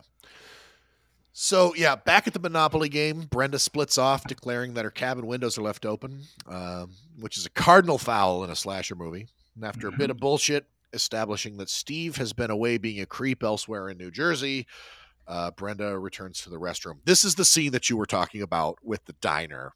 You're not going to skip across the diner, are you? No. Do the diner because he's there. It's late. It's raining, and the lady is Steve's a local, and Sandy is happy to see Steve. She's working the diner. It's the late shift. Now, look, is Sandy a contender for Is It a Wig? Absolutely. She is fantastic. Yep. Now, hey, what do I owe you, Sandy? A night on the town, honey. Yeah, she is. If like this woman, her name is Sally Ann Golden. She died like a year or two after this movie came out. She's only been in like a handful of things, one of which is Alice, Sweet Alice. Oh, no shit. Yeah. And if someone was like, hey, you're casting a diner scene in a horror movie, who's behind the counter? Go. My immediate answer, Sally Ann Golden. Yep. She's fantastic. Now, as Steve gets up, about to pay his bill, gives her the tip, and honestly, the tip is less than $1, so let's not get too excited, Sandy.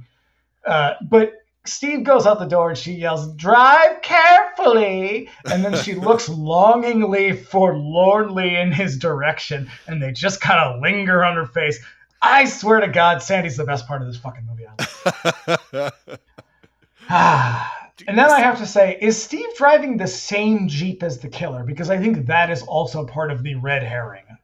Right. I don't think so. I'm pretty sure it's the same car. Because we see, it's the same make and model. I'm going to say it's probably the same like prop car, because we see as he's driving back, the Jeep breaks down, and then Mrs. Voorhees shows up in another Jeep that I assume. I'm pretty sure it's the same. I think it's the same car because she's driving the Jeep earlier in the movie. Yes. Yeah. So it's yeah, that would make sense. Yeah. So I think it's just a weird continuity thing. Yeah. Yeah. Like they were like, we only have one other vehicle. Let's just honestly, shoot this one at night. Honestly, it's probably that. Like they just wanted to reuse a car. Well, now Brenda has decided to retire to bed, and I thought, for a bunch of sexy teens, Brenda's rocking some real serious Little House on the Prairie. Oh yeah, pajamas. That's like that thing is like, it is a nightgown that is neck to ankles. Yeah. Opaque as the night is black. Yeah. It is some real homespun shit.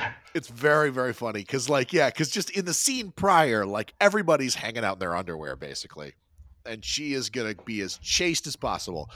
But yeah, she returns to the restroom where Marcy was murdered in order to clean up, and so now we're gonna do this whole thing where they kind of cut back and forth between Brenda and Steve on his way back, because like his car breaks down, he gets picked up by the cops, she goes to clean up, she gets into bed, she does some reading, and they cut back and forth between these two in a way that I think it really manages the economy of time, and also it ratchets up the tension a little bit, because like much as you're like, her scene is another one where you're like, this is very good, it is very tense, and the movement back and forth between these two not set pieces, but just it's kind of two moments is really good. Because the quick. setup is it's who's gonna get it next. Because you know somebody's gonna get it, and for all of the your talk of like there's just not subtle. It isn't, but when it's trying to Well, that's what I'm saying is like when it is so fucking good. And this is one of those. This is definitely one of those. There is a scene in this moment with her in the bathroom that I think is the best scene in the entire movie. Yeah. So this movie is obviously aping all of Halloween's moves, but the victim pool in Friday is pretty much twice that of Halloween. So they have to do a couple of things, and it's really the first half of the movie. Like we are about at the 50% mark at this point. The first half of the movie is basically people fixing a camp and having fun, and I think that they do a really good job of sort of like establishing that. And I like a lot of these characters. Like I like Brenda, I like Marcy and Jack, like everybody except Ned to me. And I mean, they're fine. They're just kind of forgettable. Yeah. Like yeah. I couldn't tell you who's who except for Kevin Bacon. Yeah, and I have to look up their names and shit. Like I'm constantly forgetting who the sort of main boy is. I think his name is Bill. Yeah. Whereas in Halloween, I can tell you exactly everyone's name, and I can fucking give you an entire biographical rundown of them. Yeah, but the back half I'm obsessed with all of them. The back half of this movie is where all the murders happen. It has to juggle all of these people until it's time to kill them, and it does it fairly well. But yeah, so like we said, they're bouncing back and forth between these. You know somebody's about to get off, but you don't know who. Spoiler. I will say though, I think it probably has a lot to do with the fact that Victor Miller was primarily a soap opera writer. Yeah. So you learn how to you balance a shitload of characters. Yeah. Yeah. Yeah. And like honestly, like if you have to kill off like way more people than the movie that came before you. You get a guy who's like managing a show that has like 24 main characters and you gotta get real fucking creative. Yeah. Anyway, spoiler alert, Brenda's the next one to get killed. And so this part, I love this because her death is you don't see it, but the lead up to it is fucking crazy because she's lured out into the rain by somebody calling for help. But first, before that even happens, you see she sort of looks over. She hears that. I think it might be the first time she hears something, but she looks over at the showers, and they're basically just the showers that have the pull curtain across them. And she looks, and you see a hand just sort of creep a little bit around. It's not a full arm or anything. It's just a person's hand kind of touch the outside of it and then pull back into it. Yeah. And that scene is very, very creepy. Yeah. Yeah. And it's weird because I would say at best, the direction in this film is competent. Yeah. That moment is fucking brilliant. It's outstanding. And it's something that I think like it's a subtle thing that just if you play your fucking cards right and you're subtle when you need to be subtle, you can be actually scary. Because I'll tell you what, there's not a lot of horror movies that scare me anymore. No, I can't think of a single movie. I can't remember the last time. Ever scared me. I cannot remember the last time. There've been some, but I cannot remember the last time that I was like chilled to the fucking bone and carried it with me. And there are a couple of moments in here that like I kind of make me go like, ooh, and that's one of them. Mm-hmm. So things are starting to get out of control. Brenda is lured to the archery range and like unseen, hands in the Giallo style, like turn on the lights. The last we ever see of her is essentially like trying to see past the like bank of fucking lights in front of her. And then we cut back to the police car where there is a conversation that goes something like this. Old Ralph was out our way today. His wife was a nervous wreck until we got him home. I'm sorry. His wife? What? I had never noticed this detail until a very recent viewing What is of the their movie. home life like? What must it be like with this Does guy? Does he do laundry? No. Who makes dinner? He's a soothsayer. She does all the work, and he just predicts who's going to die next. God, what a job. His wife? Yeah. His wife, Crazy Ralph's wife. Yeah.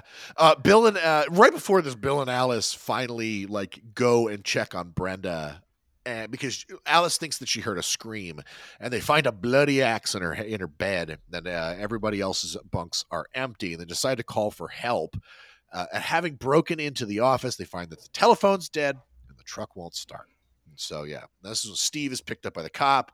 The cop has to respond to an accident. Yeah, because he gets a call, and it's a head-on collision. They need the jaws of life, and he says, all right, I'll be there in 15 minutes. And I thought, what is this, Detroit? You know what it is? 15 minutes. They're going to be dead by the time you know get what it there. is? Take your fucking time. There's it's country roads, because like whenever they ask like, hey, where's Camp Crystal Lake, they're like, it's like 20 miles from here. You see another sign that's like Camp Crystal Lake 12 miles. So like getting around here, like these are like you're there where it turns out where this movie takes place, or was shot rather, and it's sort of like, I guess you can kind of say takes place there as well. They're right on the fucking edge of like Pennsylvania coal country. So like everything is really, really rural out here. And so just getting around is a pain in the ass. So when he says it'll take 15 minutes, I fucking believe it. But, all right. Yeah. Well, I mean, I don't want to sound all ACAB, but 15 minutes in a crisis. I don't know, get the let out, man. So yeah, and so Steve is dropped off here. It's no longer raining, I think, is the thing.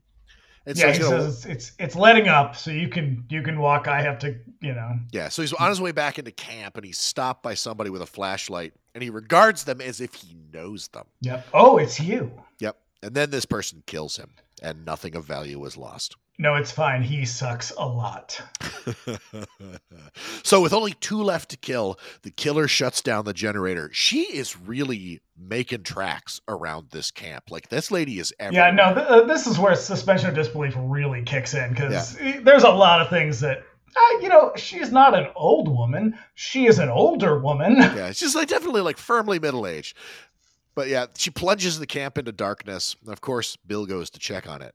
Meanwhile, by Alice himself. cozies up on an absolutely filthy couch. Yeah. Oh man. You know what? Having been to these places, I could smell that couch. Well, I'll tell you what. I'm looking at that and I thought that looks like the couch in the office at Bull Moose Music.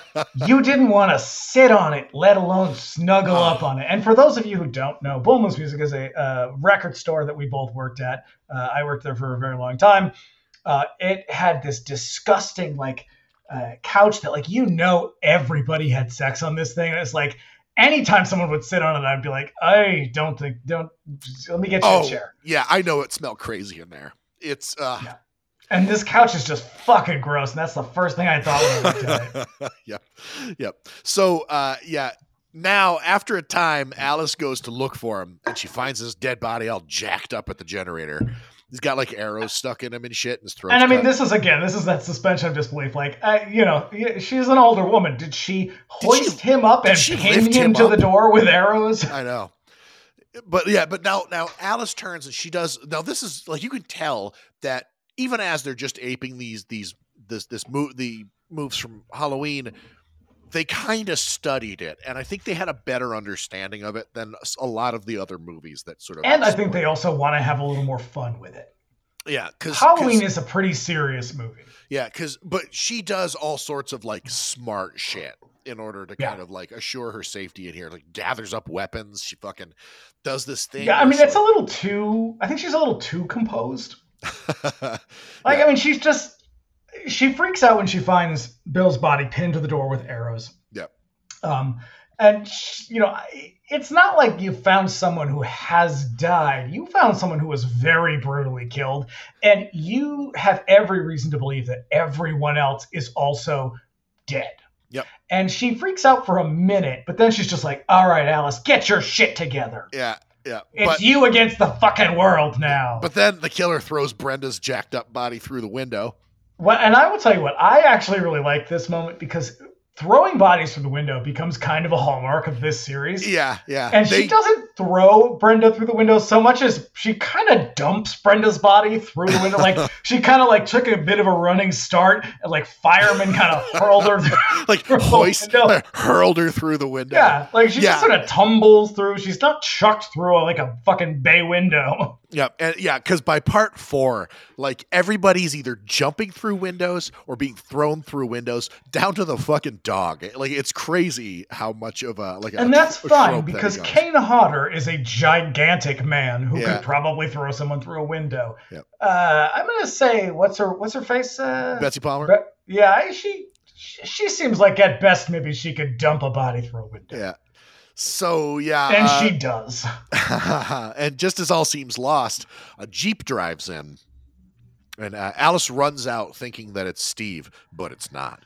Well, I'll tell you, Alice starts to run out, and this moment really resonated with me. I'm a person who gets frustrated very easily. And Alice goes to run outside, and her jacket gets caught on the stove. And I was like, I would lose my shit if that happened. Like, Alice, maybe she's real composed. I would be like, fuck it, I'm done. I'm just going to kill myself in here.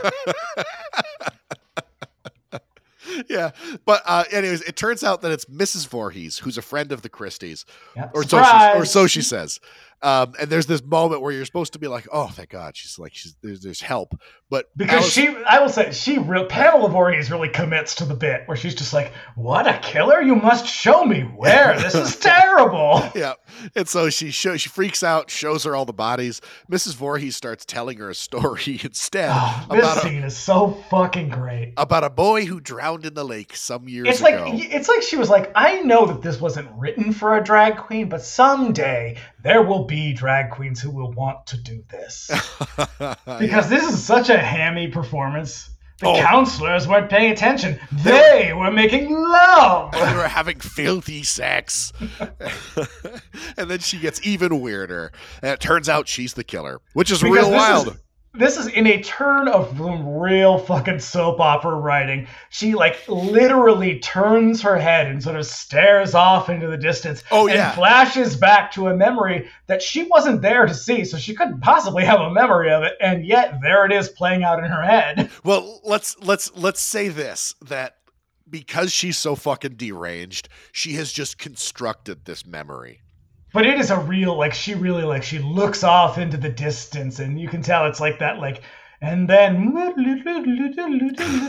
flashback moment. It's fantastic. Yep, to Jason, all mutated and shit, drowning. You gotta give it up to soap opera people, man. They fucking kill it every time. They do it, and they do it well. Like, do you need an actor? Do you need someone to paint your house? Do you need someone to fix your car? Soap opera people can do it. They can do everything. And they'll do it with a flourish.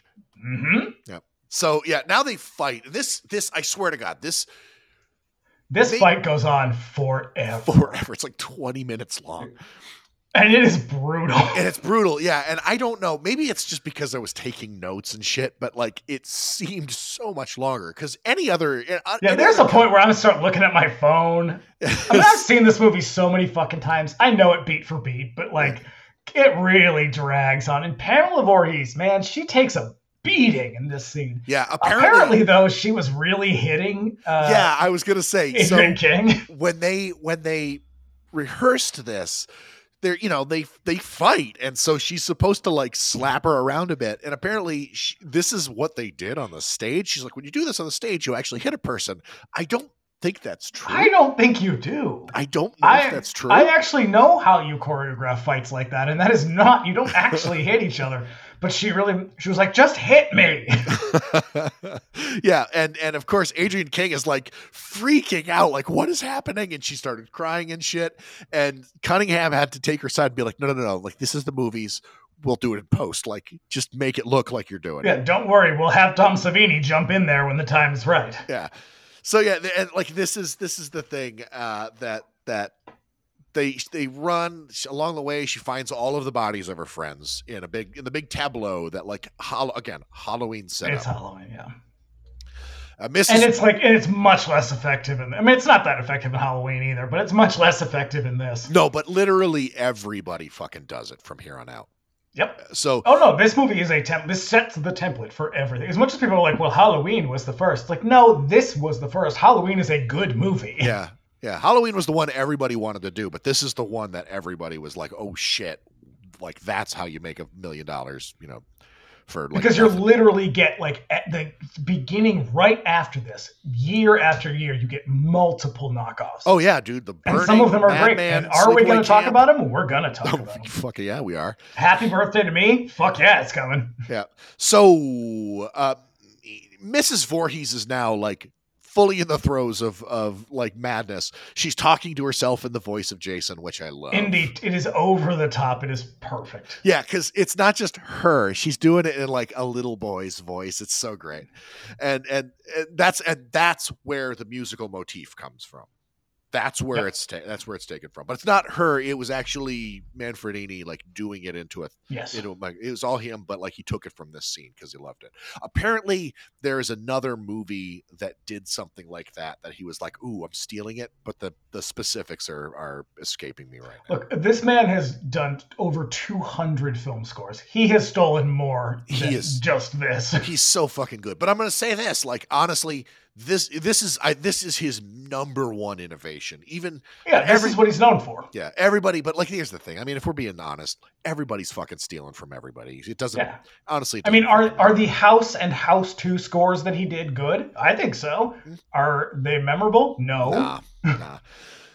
Yep. So they fight a bit more. Alice locks herself in the same. She locks herself in Crazy Ralph's pantry. Yep. And so Mrs. Voorhees like breaks through with the machete and she gets hit by Alice's like frying pan. And this is the oh, you think the shape is dead scene. Yeah. Well, she hits her with a frying pan and then she kicks her in the crotch. You gotta. And man, that is rough. That's rough to see in a movie. Because you know it hurts. Yep. Man or woman, it hurts. Oh, you can sympathize with it so easily. And so again, but like of course she comes back for one more scare, and there's a lot of cat and mouse here, and a sort of protracted ending until the two of them come face to face on the beach, and Alice ends up with Chekhov's machete, and she chops Mrs. Voorhees' head off. In what is probably one of the greatest horror moments of all time. Oh, for sure. The look on her face, that slow-mo look as she turns and her wide eyes, and she really leans in. Yeah, of course. And again, like what we were talking about the poster earlier, you're seeing this in your head right now as we talk about it. It's. I almost went with for the social media promos for this. I almost went with that image because it's so fucking great. It's so great. But yeah, also this head. Yeah, and this is the thing is. The head, like the body, sort of falls away, and her hands are up. They always and her hands go up, and I thought, well, what large hairy hands you have, Mrs. Voorhees. Yep. Savini's hands right there. So that body shows up again the very same year in Maniac. Wow. Yep. At the end when a penny saved is a penny earned. That's what Tom Savini always said. Oh shit, yeah. Like all those props he uses in Maniac show up in the Prowler. Like, yeah, it's crazy. He's a man of economy. And so Alice then pushes a canoe out into the lake and gets into it. And then we get a lame, unnecessary ending. Yep. Thanks to Brian De Palma. Yep. So apparently Savini, they were like, this ending, we need a little something. And Savini was like, hey, I just saw Carrie. And so there you go. Seriously, even the fucking score is Pino Donaggio knockoff. It is. Oh my God. Cause it's the dee dee dee dee. Yeah. Like it's. And look, I am a huge Pino Donaggio fan. I can spot it every fucking time. Yep. So she's the only survivor and everything is all right, it would seem. But suddenly a fucked up mutant Jason leaps up out of the lake and pulls her in. I'll tell you what, I'm watching this and I'm thinking, you know what the shittiest part of all of this is? After all that's happened, Alice still has to row back to shore. What a pain in the ass. God. So we cut to the hospital and she wakes up screaming, and there was no boy. It was just her. We fade to a final shot of the lake. He says, we never found another boy. She says, then he's still there. He's still waiting there. for another sequel or 10. Yep. And Fiend. Yep. Roll credits. Whew. Friday the 13th, man. I think that's the first heavy hitter that we've done, like the first big one. Yeah. Like, because this is definitely not really our forte. Like the main like well-known titles is something that I think we kind of consciously avoid. Like we haven't done a Nightmare on Elm Street, Which is not to say I don't like. I fucking love this series. I love all of them. Yeah. I mean, of all of the slasher franchises, this is definitely my favorite. Halloween is my favorite, but this is a close second. Halloween as a movie is one of my favorite. I fucking hate the sequels. I do not hate the sequels. I think they're fun. I think that this series, this franchise, learned very quickly what to do and how to have fun with it. Yeah. It falls apart after the 8th one. Like I even think the 8th one is fucking great. Yeah. Like I have, like we did our rankings a ways back, and it sort of sounds like when we get towards those last ones, they're the obvious like last entries on my list for me. But even in that case, like that's not really a bad thing. Like no, because they knew how to have fun. They knew what to do with it. I think you can go two directions with it. You can either be Halloween and be a serious film that is very good, or you can go the other direction and have fun. But you that's it. Those are your options. Oh yeah, like these all get more and more ridiculous as it goes on, and I love the way that the further sequels kind of roll out, because part 2 comes out a year after this, and I believe it's set like a year after this, but then part 3 chronologically picks up like the day after part 2 ends. Yes. And then I believe part 4 is also maybe not immediately after. It's not immediate, but it's close. But it's very close. And then they kind of chop it off there. And then 5 is about 15 years later or something. Something, yeah, because Tommy Jarvis is like a fucking adult in that one. Yeah, it's like 10 years later. Yep. But yeah, but I do like the way that they're just like, all right, well, I guess if we're just going to keep making these movies, because we're just going to be stupid with it. To be a good horror movie, they're so few and far between, and that's for a reason, because you got to have a lot of fucking talent to pull it off. John Carpenter has a lot of fucking talent. That's why it worked. Sean Cunningham does not. Yeah. Because like honestly, this is probably the only real movie of note that he made. I mean, Deep Star 6 is fucking garbage.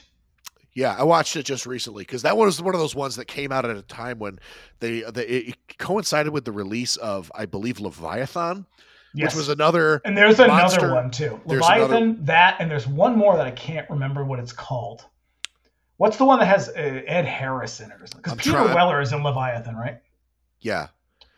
Ed Harris is in the Cameron one, but that was a couple of years later, and that does not really compare at all. Sucks. But I know that there is another like monster deep underwater. It's basically The Thing. Deep Star 6 was the same thing. Leviathan's the same thing. But yeah, it's I don't know. Moving into the late 80s, horror sort of starts to creep towards its natural ending, and we kind of go towards a kind of horror movie desert of the 90s. But you gotta know where your limits are, and I feel like Friday the 13th, out of all of them, Friday the 13th really understood what its limits were. They were like, look, this is what we're good at. We're gonna do this until we can't do it anymore. Like Nightmare on Elm Street just drives it into the fucking ground until you hate it. I would say that, yeah. Nightmare on Elm Street definitely, like, once you get to... I actually really stopped giving a fuck about that one after part 3. Yeah, because they get progressively worse. 4 is okay. 4 is okay. Then they get terrible until New Nightmare. Yeah. There's, like, just think of some of the others. Because it is really... Because, like, until about, I don't say, like, the late 80s... The 1980s major slasher game is Freddy and Jason. Yeah. You know, so yeah, big deal. I mean, it definitely won't be the last of the sort of heavy hitters that we do, but man, and just a couple of weeks. Just down the road a piece. we got a good one coming up, but yeah, I don't know what else to say. It's so much fucking fun. Personally, I think the movies get better when Jason comes along. Yeah. But this is a great movie. I love it to death. Yeah. You know, my favorite is the third one, and I know it's a hot take, but I fucking love that one. No, my favorite is part 2 for sure. It's got the best final girl of all of them. Yep. Amy Steele is the shit. I love Jenny. And I believe Amy Steele, isn't she also in Happy Birthday to Me? No, she's in April Fool's Day. Oh, that's right. Yeah. That one has a big twist. The twist of the year. But don't worry, there's a twist. Yeah.